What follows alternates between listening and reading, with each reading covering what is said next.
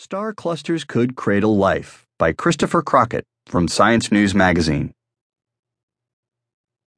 Old, crowded star clusters might be the best place for an advanced civilization to survive in a harsh galaxy, a study suggests. Stable, long-lived stars in these clusters and the relative ease of hopping from one star system to the next could provide a safe space for any technologically savvy species that can leave its home and establish outposts.